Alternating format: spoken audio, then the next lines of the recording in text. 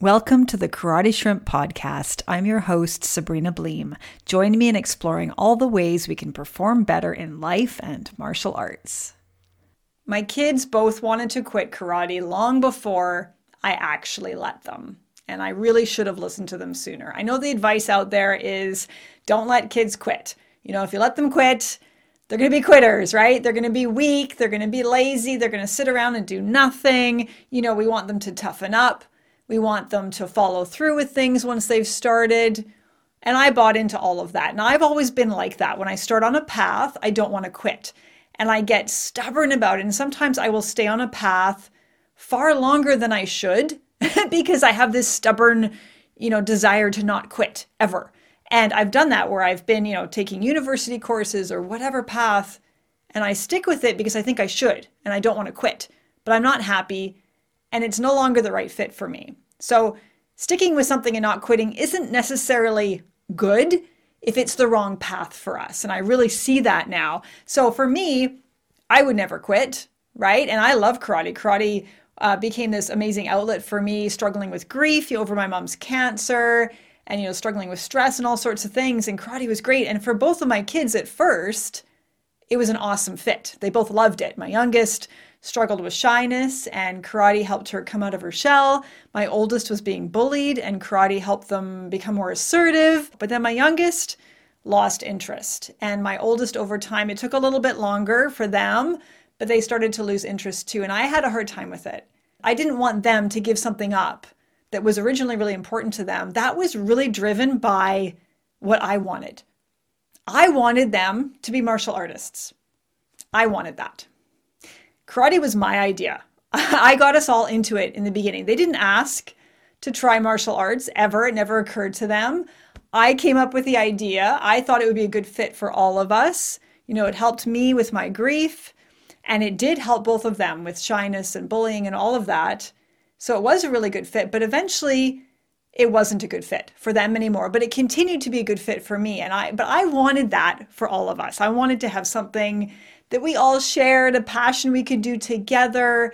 I wanted that time together. I also felt proud of my karate kids.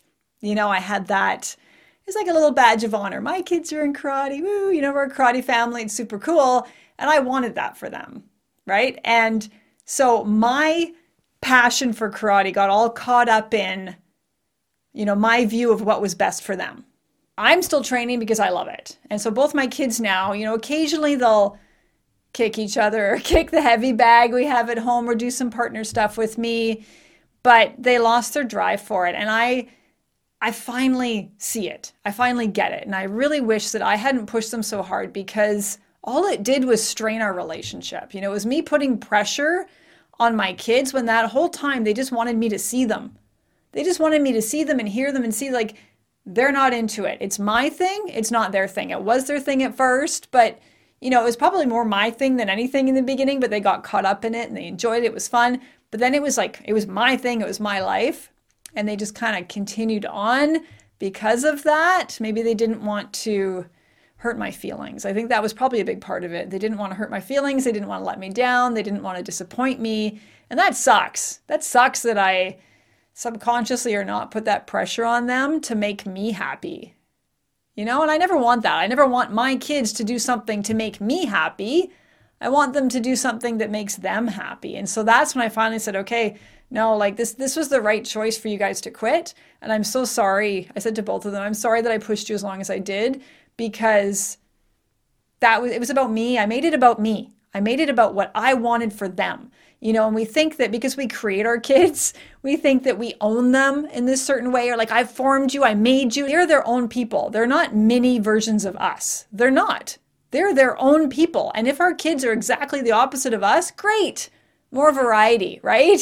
Maybe can help open our minds up because we do get a little closed-minded as we get older. It does happen. And, I think, oh, well, I like this, so you should like it too. And I want something we can all do together. We don't have to have that to have a strong relationship. And what will actually give us a strong relationship is if I see my kids for who they are and I accept them without trying to force my interests on them. So that's what I finally accepted and chose to do. And my relationship with my kids is so much stronger now because of it. And the funny thing is, my worries that, oh, well, they would just be lazy. They're just giving up and they don't have a strong work ethic. They're not going to have that opportunity to build up confidence and assertiveness. They've made their own fun. They're part of this dance group, and they do cosplay and they perform at conventions and fan expos and stuff like that. They're doing a performance this weekend, and they've been working really hard. There's a group of them. They've been practicing these dances. No one told them to do it. No one came up with a schedule for them. No one forced them to be disciplined or committed. No one had any role in it other than them. This group of kids, they've all shown incredible signs of leadership, super strong work ethic. And my kids will train on their own, outside of their group practices. And my youngest, she'll be after school, okay, I got to work on my dances. No one told her to do it. She'll dance for 2 hours until her feet have blisters. She's like, yeah, okay, I'm tired, I'm sore, but I really got to get ready for this performance. And the work ethic my kids have, they came up with their own fun. They came up with their own sport, their own, physical outlet for stress. It's a creative thing for them too. And they feel confident, and like for my youngest who, did struggle with shyness, to want to perform in front of strangers at a fan expo in Vancouver. That's crazy. It's cool, right? But it's I didn't have to make her do it. She chose to do it, without my input, without my control, right? So we don't have to be helicopter parents, we don't have to rescue our kids and put them in stuff to make them, become strong, successful people. We don't. And I think a lot of it too is a lot of parents think not, should I put my kid in this? They're thinking, what should I put my kid in? I should put my kid in, okay, they need to be in hockey. They need to be in soccer. They need to be in dance. They need to be in karate. And we have our kids so overscheduled now.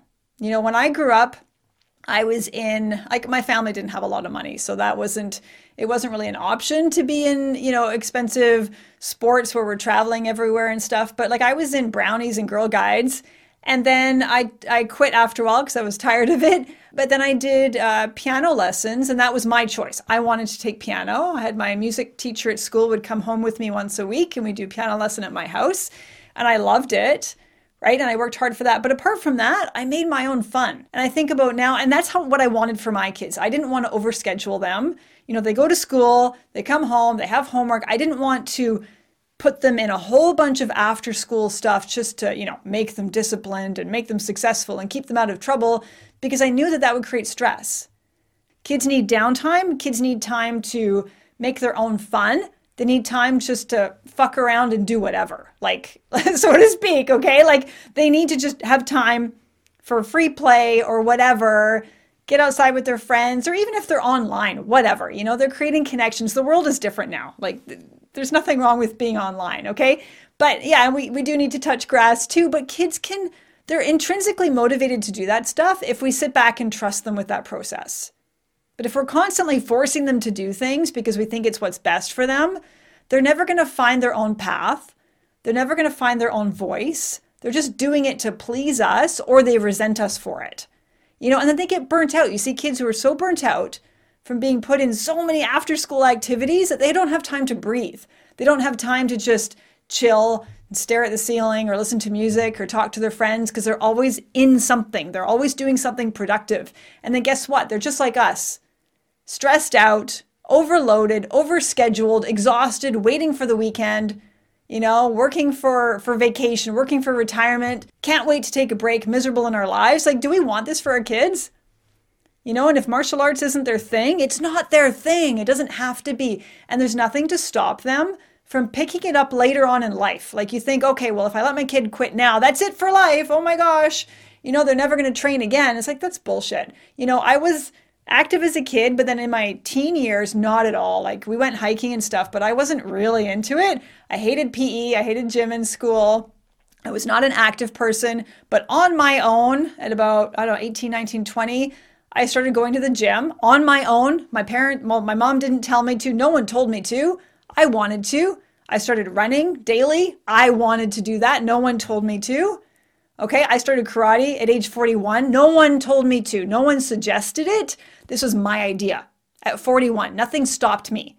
I made that choice. I didn't need a parent putting me in karate to develop what is now a lifelong passion for karate for the rest of my life. I did that on my own.